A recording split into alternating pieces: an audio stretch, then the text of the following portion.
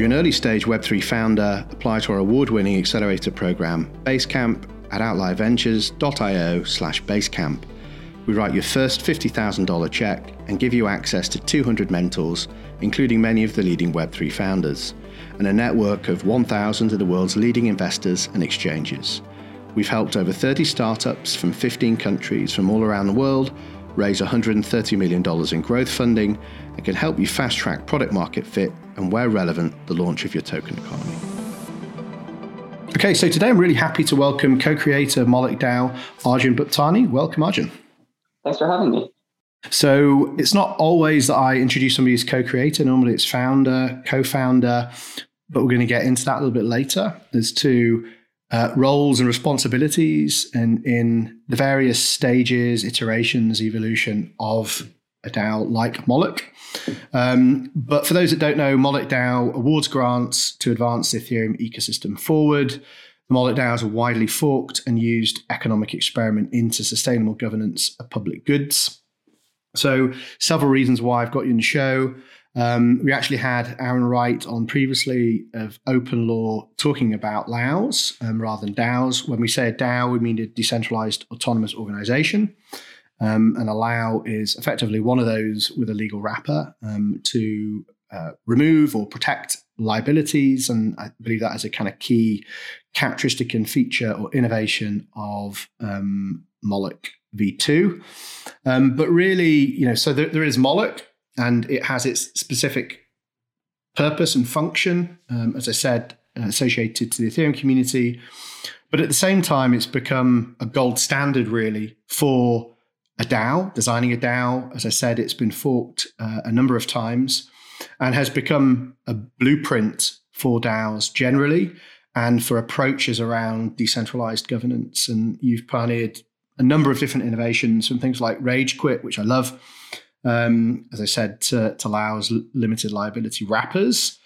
As I said, you describe yourself as a co-creator, not a co-founder, because these things involve several different types of people at different stages.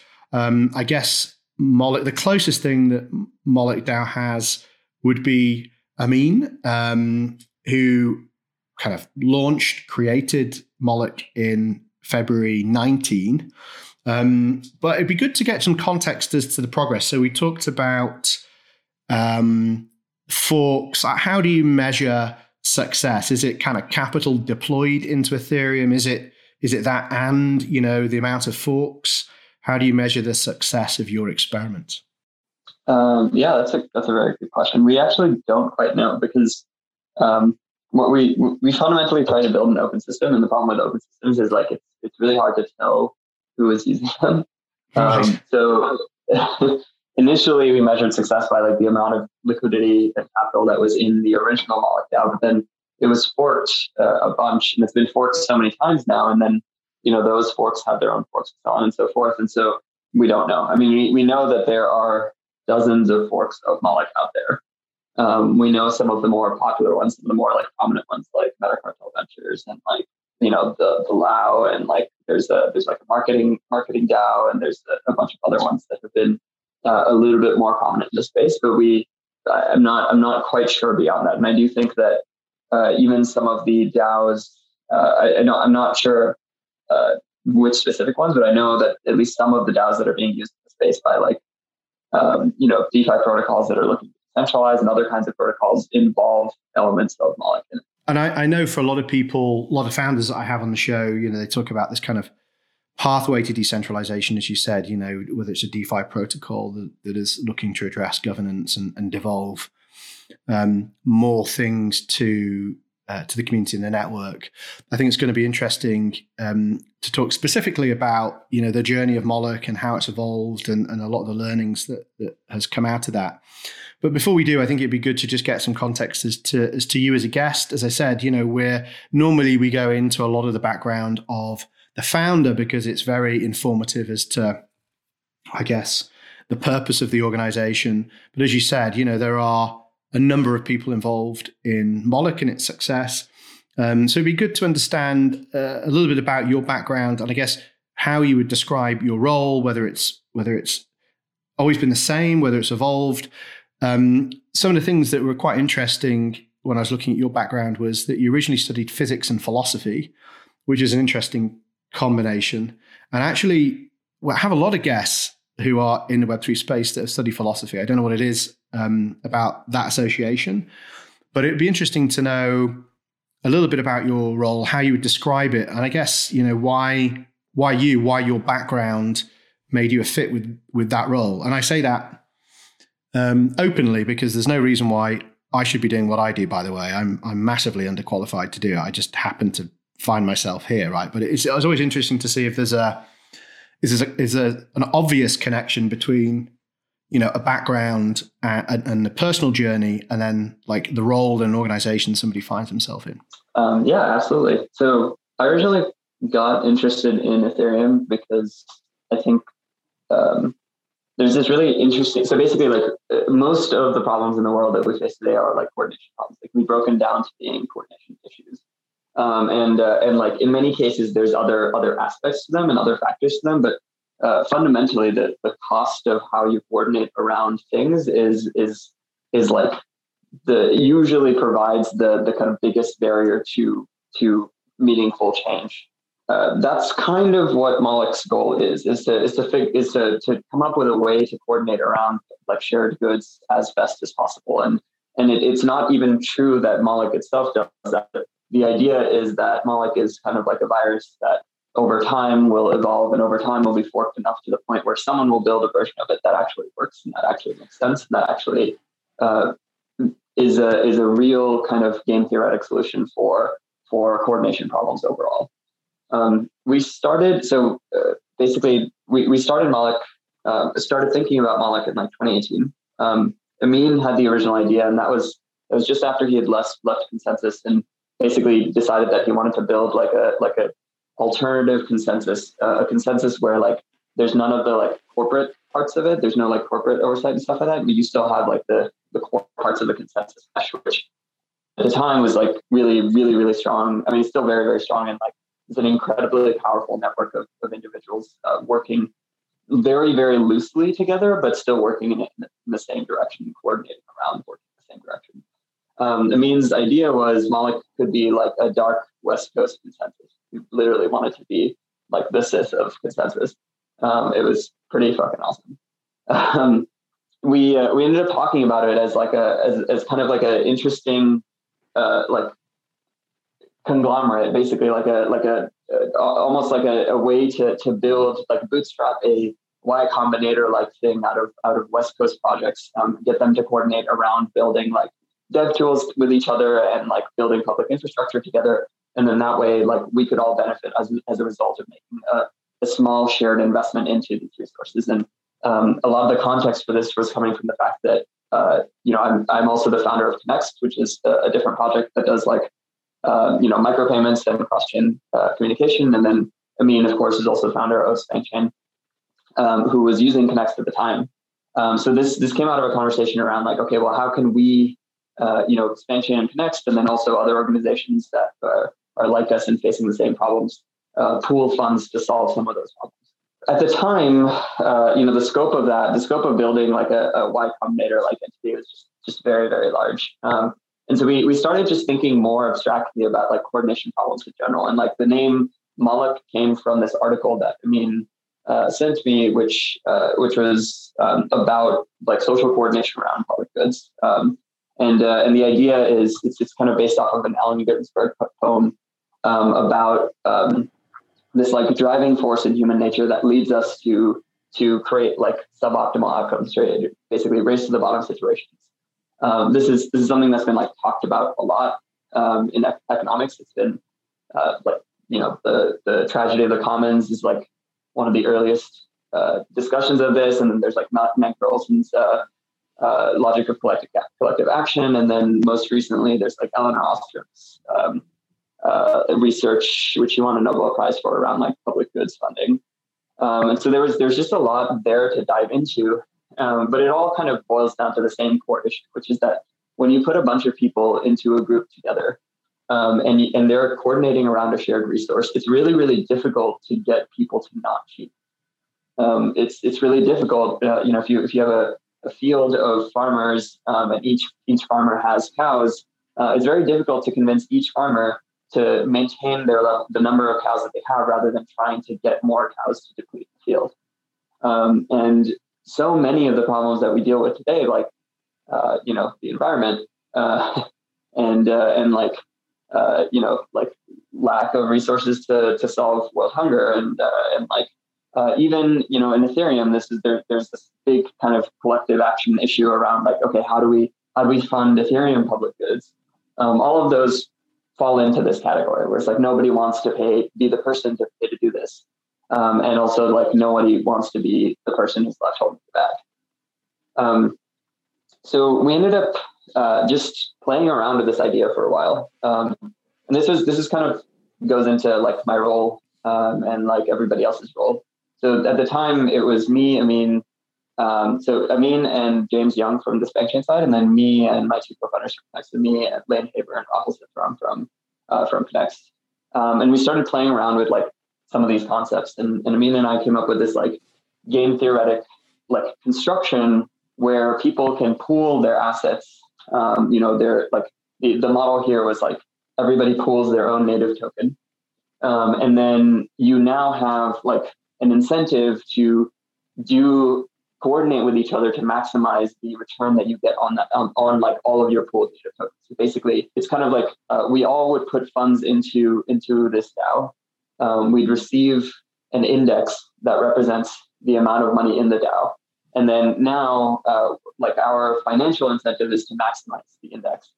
The ideas behind this are actually very, very similar to the constructions that were proposed by in like Ostrom's research. Now we actually like built this out and fleshed it out, and just kind of were doing it as an experiment, and realized that there was this like really, really big problem at the time around Ethereum public goods, and around how Ethereum funding was working. And this was partly an inefficiency kind of with the EF.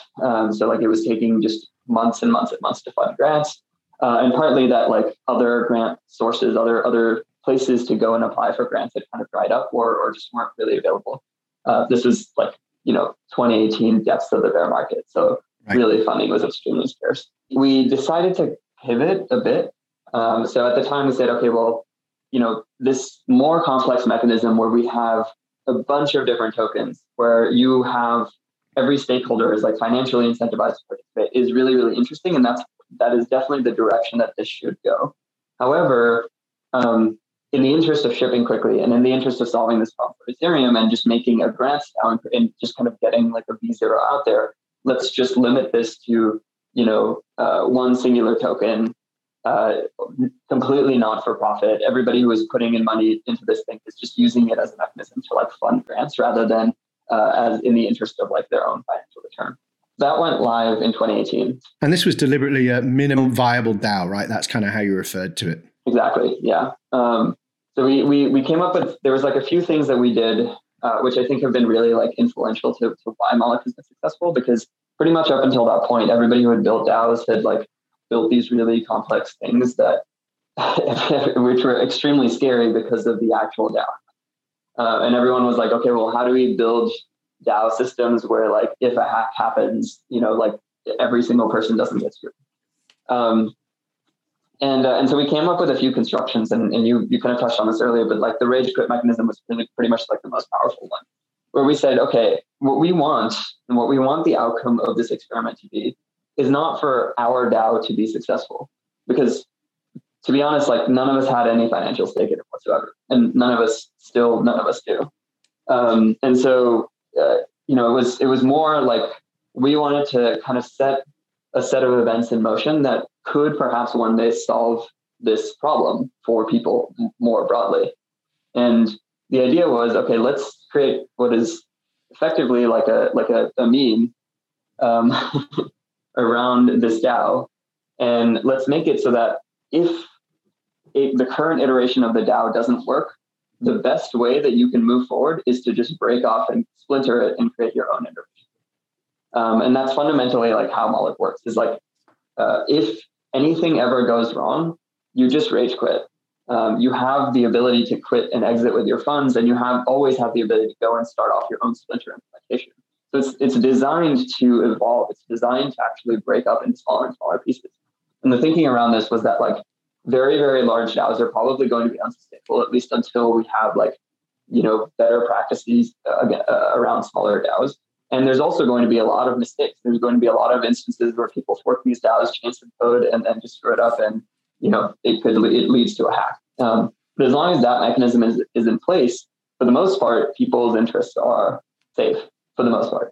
Do you think there's an optimal size for a DAO? And do you think that the focus of a DAO, like a DAO is more likely to function better, to have higher participation rates if its focus is narrower and better defined, or? Yes. So that was another thing that we ended up doing like a bunch of this research as part of, so when I was I wrote the white paper, and then like Amin did a bunch of this like research by talking to a bunch of people.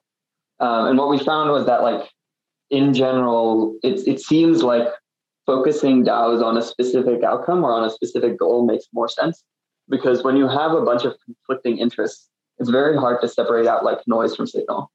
And this is something that we actually faced ourselves. So when we released the V0 DAO, initially that the goal was to like support ETH2 funding, but then there was also like a bunch of other things that we started supporting, and like I think we ended up having a ton of people in the DAO, and there was a ton of money, and it was actually really cool. Like pretty much right as we launched it, the EF put in a bunch of money, and then like Consensus put in a bunch of money, and that there were a lot of projects applying, there were a lot of people participating, but I think one thing that happened pretty quick was that like both the lack of incentives, the lack of like any upside potential, and the fact that there were just so many stakeholders meant that the participation actually dropped very significantly. Right. So this is one of the things that we kind of like saw, like predicted in the white paper, and then kind of saw happen in reality, was like, in general, if there is no incentive to participate, and if there are a lot of stakeholders and they're coordinating around a bunch of different things all at once, it becomes really hard to actually get people to vote and to be there and to show up.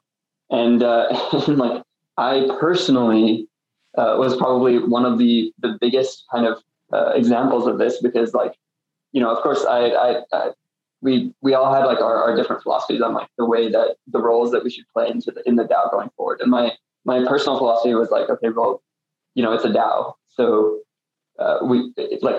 it makes sense for us to get it off the ground, and it makes sense for it to get going, but we probably shouldn't be running it forever, because then it defeats the purpose of the DAO.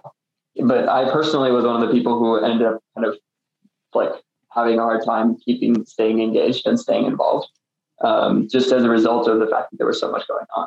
And I know also sometimes there's this principle of abstaining, right? So if you're seen to have too powerful a voice in the community for the DAO to be effective, then you often have the people who have the most influential voice actively abstaining from things because they don't want to be seen to be too dominant with their voice, right? Exactly. Yeah. It's the same kind of concept as like Vitalik trying to make sure that like he remains the neutral third party to Ethereum development, but still is like involved enough that people know that like this isn't something, he hasn't like rug pulled. And it's a hard balance. Like on the one hand, like, and this is something that I think pretty much every person who builds something in Ethereum that ends up going towards decentralization needs to think about. On the one hand, the right thing for you to do is to kind of fade into the blockchain and for other people to take up the mantle and for this community to become self-governing. But on the other hand, you also need to make sure that you're still involved to the point where this does get to that point where like there are people who are willing to take it up and willing to push forward. And like, I think this is true across all DAOs and probably, most democratic processes, right? Participation rates are generally pretty low. And, people prefer, the whole reason why we have representative democracy is because most people prefer to defer to an expert or a perceived expert that devolve the actual involvement in the process to somebody else. But I think one of the things about a DAO is that anybody can make a proposal. And so I guess if there isn't a clearly defined reason for the DAO, or in engineering terms, like an optimization function, a thing that the community are trying to optimize for, which it can measure, it can quantify, is it doing it, is it being successful or not, then in theory, it's a carte blanche for proposals, and the more proposals, presumably, the lower the participation rate because of the signal to noise ratio.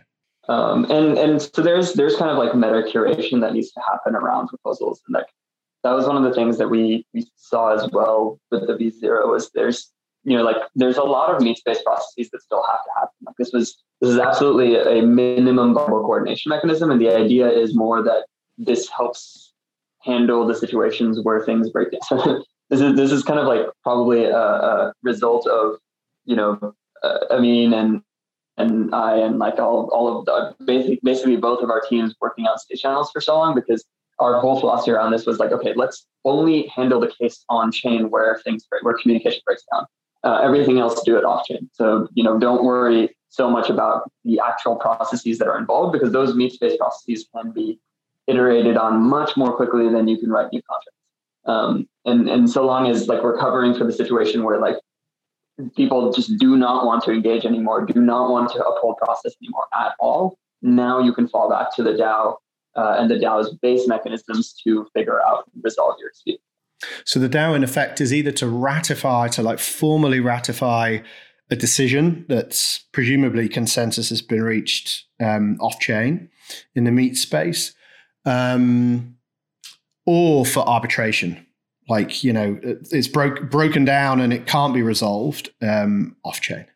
Yep, exactly.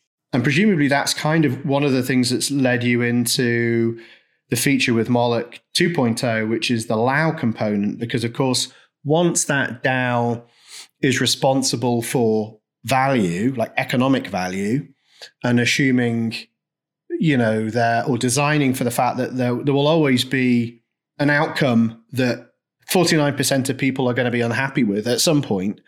If you don't handle liability associated to that, then in theory, and this is one of the things I remember, I forget who it was, years ago, 6-7 years ago, hearing a lawyer talking about, code is not law.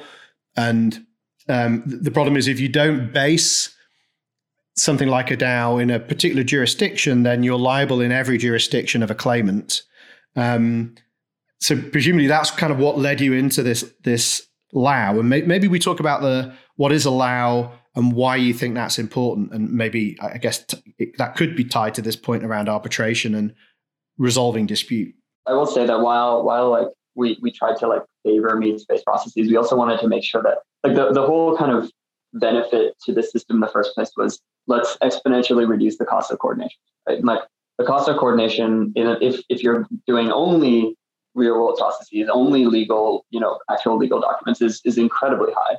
Like even like, for instance, a big part of the core, one of the biggest use cases of like the original idea behind Moloch, and this is not like the nonprofit grants version that we did for like the original rollout, but then what Moloch V2 is, because Moloch V2 kind of much more accurately represents like what the original vision, like the original ideas behind it were. One of the biggest use cases that we saw was just making it incredibly easy to start funds for anonymous people on the internet without really even necessarily needing to know each other very well, to be able to like pool funds together and invest into projects.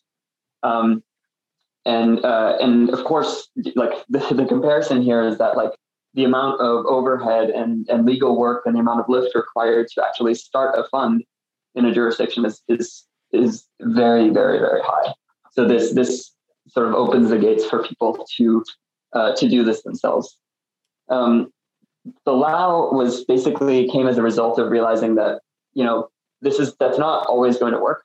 That might work in certain cases. So like you're mitigating counterparty trust, which is fantastic. But then there's of course like again existing social covenants that we have in the real world that you need to like address. And unless every person in the DAO is completely anonymous, which is definitely something that's possible and definitely probably the direction that a lot of this will go in the future. but unless that's the case, you need some sort of liability limitation, as you said. So the law was kind of, I believe the way that it was described was a legal condom. Love it. This is just like a wrapper to ensure that people who are participating aren't exposed to undue risk. And I think that's as an innovation, I think as a legal innovation, I think it's absolutely fantastic, because it definitely while it's not as close as, okay, we just, pay, I was going to say a few cents, but I guess at today's gas prices, it's like hundreds of dollars, but we just pay like a few $100s on mainnet to deploy these contracts, and boom, we have this social coordination mechanism. Now there is a little bit more effort required, but it's still orders of magnitude lower than what exists currently, or what exists outside of the crypto space. And so, maybe one point of clarification. So the idea behind allow is effectively you get a legally compliant entity, typically an LLC or a C Corp, in places like Delaware, and that becomes, I guess, that roots the constitution of the DAO in forms of legislation. Now, one of the interesting things about, and I definitely want to pick up on this idea of directionally, are we heading towards, anonymity in participation of DAOs, especially in the context of things like DeFi, I guess, and especially in the context of US citizens creating innovations and protocols in DeFi.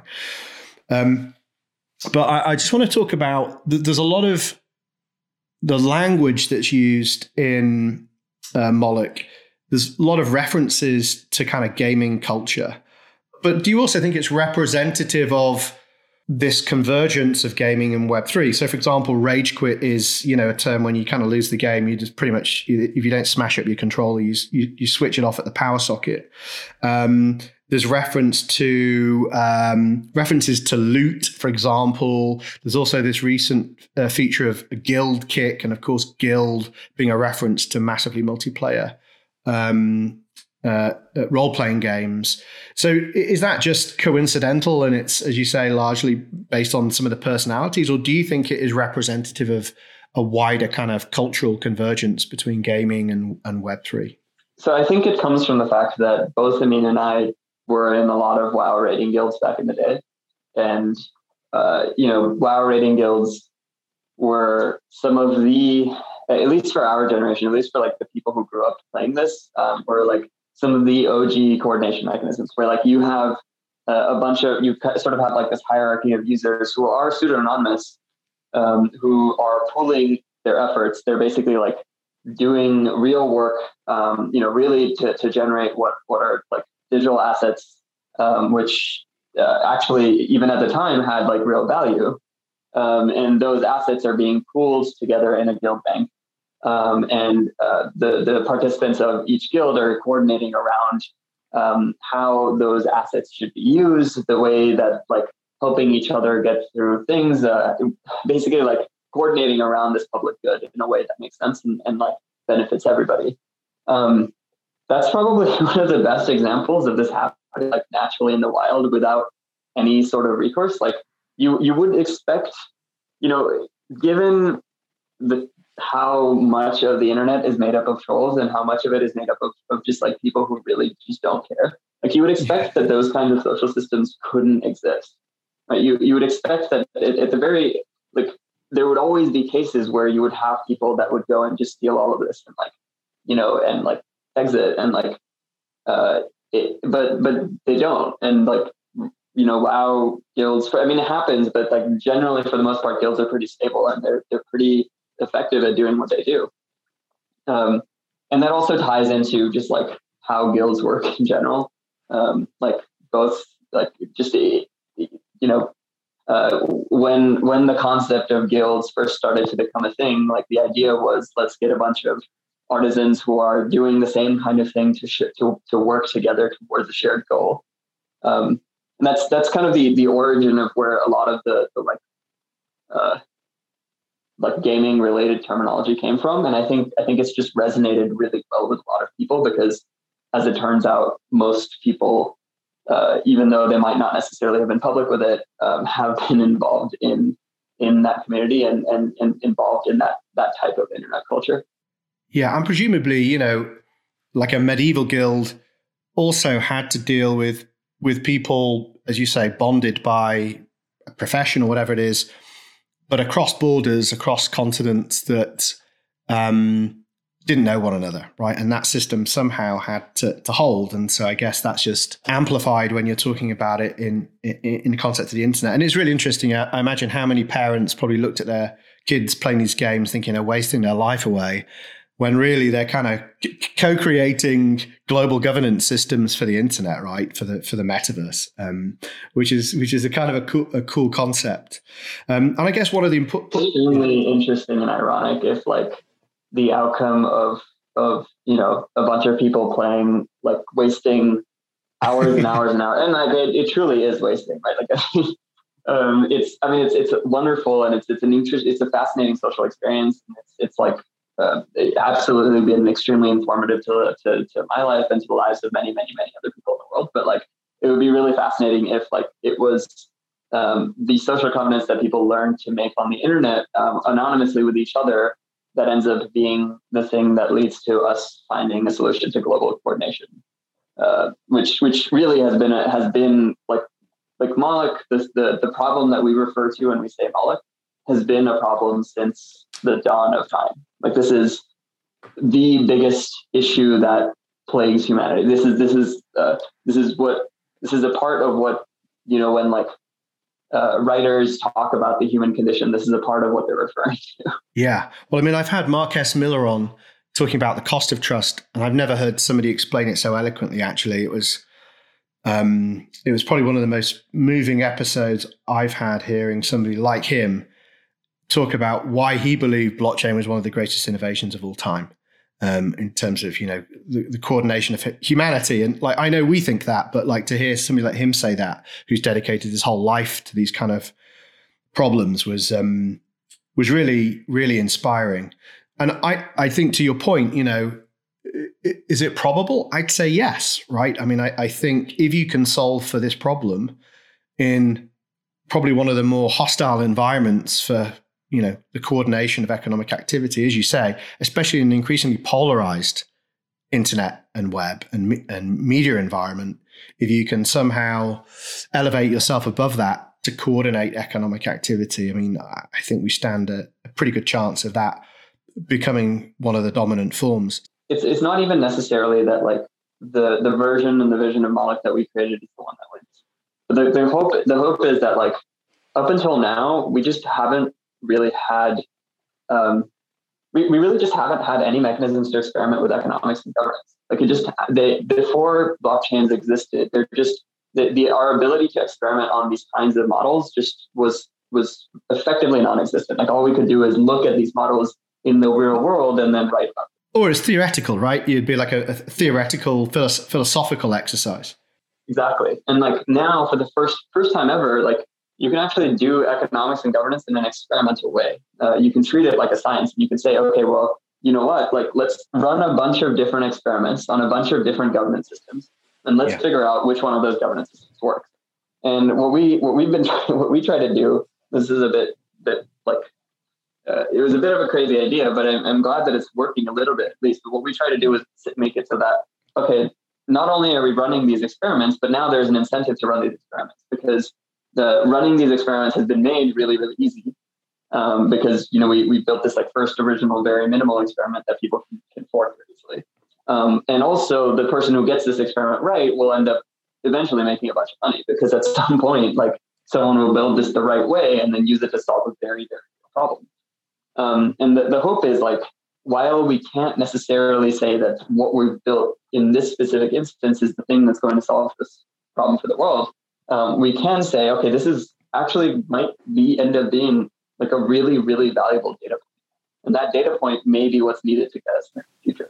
Yeah, and to be honest with you, this is the thing that really confuses me when you speak to an economist that isn't excited about the space. It's like, how can you not be excited about the Petri dish that you can play with now, like the building blocks? If you look at the stack around governance and DAOs now compared to a few years ago, and the kind of economic experiments you can carry out, like why would you, as an economist, not want to play with that? I personally don't get it. So where does this go then? Like, maybe two questions. Like the first one is, in their current form, what do you think DAOs are and aren't good for? What are their limitations? I know we touched upon this a little bit later, but I don't know if there are like any explicit things you'd say a DAO's probably not going to help in this instance, but it's going to be really good in this instance for like founders that are listening to this, thinking about, when and if they should look to devolve stuff to a DAO. And then the second one is, where does all this go for Moloch? Moloch V3 or whatever. But let's start with the first question. This is a really interesting question, and it basically gets into I think it kind of gets into like what your belief is about, or not even belief, but what your kind of perspective is on governance and on like political theory. Like, what do you like?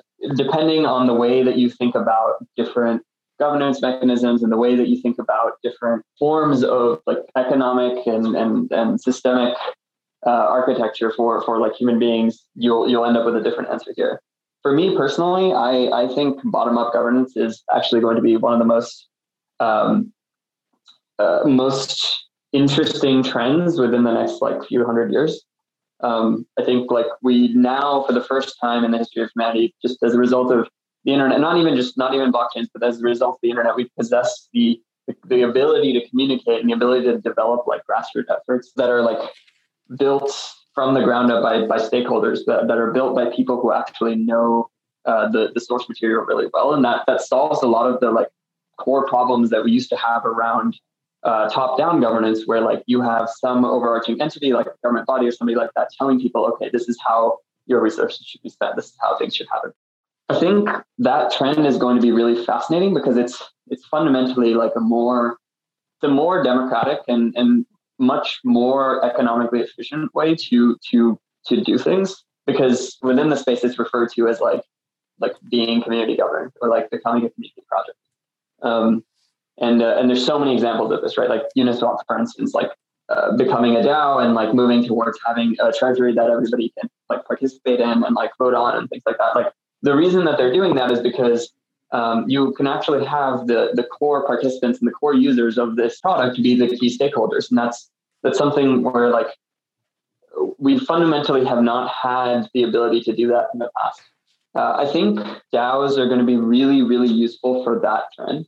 I think like the cost of coordination is still one of the biggest limitations of like having more like better community governance everywhere. And however, I also think that like there's going to be limitations. Like we've discussed so far, there's just so much meat-based process that has to happen. Like you can't really put everything on chain. There are like other things that need to happen around this that cover the cases where you don't necessarily want to rage quit. You don't necessarily want to go to chain. You don't necessarily want to like enter into some sort of dispute, but you do want to move in a different direction than like other people in your DAO necessarily do. I think it's just going to take time to get there and for us to get to the point where we understand the like off-chain, in-person social mechanisms that are needed to do that. So I would say for founders that are looking at DAOs, I generally lean in favor of saying DAOify a lot of things. I think like, so long as you're managing your personal legal risk and things like that, I think moving towards a world where there are more DAOs and the DAOs run like many more things and many more companies and infrastructures is only more positive, because it adds a level of transparency and like makes it a lot easier for anybody to participate, regardless of their background, regardless of the amount of money that they might have up front. And do you think, if I think about this in I hate to use the word, but let's just say real world context, to what extent can this extend into real life, like everyday life? Like I think one of the criticisms of the bottom-up movements is that by virtue of being leaderless, so if you look at, the Occupy movement, if you look at the Arab Spring, like, bottom-up leaderless versus centrally coordinated dictatorship or whatever else, they usually get out-competed in the mid to long term in a weird way. like, I think like most people will say that this leaderless component is the problem, right? So I don't know if you have a view on that. I mean, obviously, that's a huge question. If you got the answer to it, then you probably get you're probably going to get a Nobel Peace Prize. But like instinctively, from what you see in the context of running something like Moloch, like to what extent is it DAO plus leadership rather than totally leaderless DAOs? Yeah. It certainly helps to have leadership. It certainly helps to have people who are going to be key stakeholders who are like very prominent and very active. I think that those leaders need to be people who like are kind of come from within the ranks of the people who are building the thing, rather than be elected, or rather than be kind of placed in like from a top-down perspective. So they merge. Yeah, exactly. And this is something that like there's a lot of really, really interesting research that Eleanor Ostrom did a few years back. And she won a Nobel Prize for around sustainable communities, of sustainable like public goods governance. And like what she found was that there are lots of specific cases where you actually have like institutions or ecosystems or communities self-governing and doing it really, really effectively and doing it much better than like an external governance body ever could. And in all of those cases, it's based around these things being kind of isolated systems, around like there being internal mechanisms that have like the people who are participating in these know that they're participants of it. They know that they're financially or like at least in some way economically tied to the successful outcome of these organizations. And they are the ones who have a say, have the ability to coordinate around what happens in these situations. It's not necessarily an external party enforcing that. The idiom that applies really well here is like, if you want to go fast, go alone. And if you want to go far, go together. And I think that applies to like countries as well, where it's like, you'll have countries that are monarchies that develop extremely rapidly, or move much more quickly than like other countries would. But then the ones that end up being very sustainable in the long run are the ones that are actually more democratic. I think we live in a world right now where like people are starting to understand that there's kind of this like false dichotomy that you're given, where it's like either the government controls everything or corporations control everything. And pretty much in every country, you have like one of those two options. And I think people are starting to realize that there is actually a third option on the table, which is that you can have organizations and institutions run by people, individual people, like groups of people, and you can have like significantly less top-down governance. You can also have significantly less corporate governance, and you can have more of like what is effectively like a somewhat anarchic society. And I don't mean like complete anarchy where nobody's paying attention to each other at all, but at least from a like highest level of governance perspective, moving towards a system where you have communities self-operating and self-governing. Yeah. I mean, it's interesting. I'm rereading Snow Crash.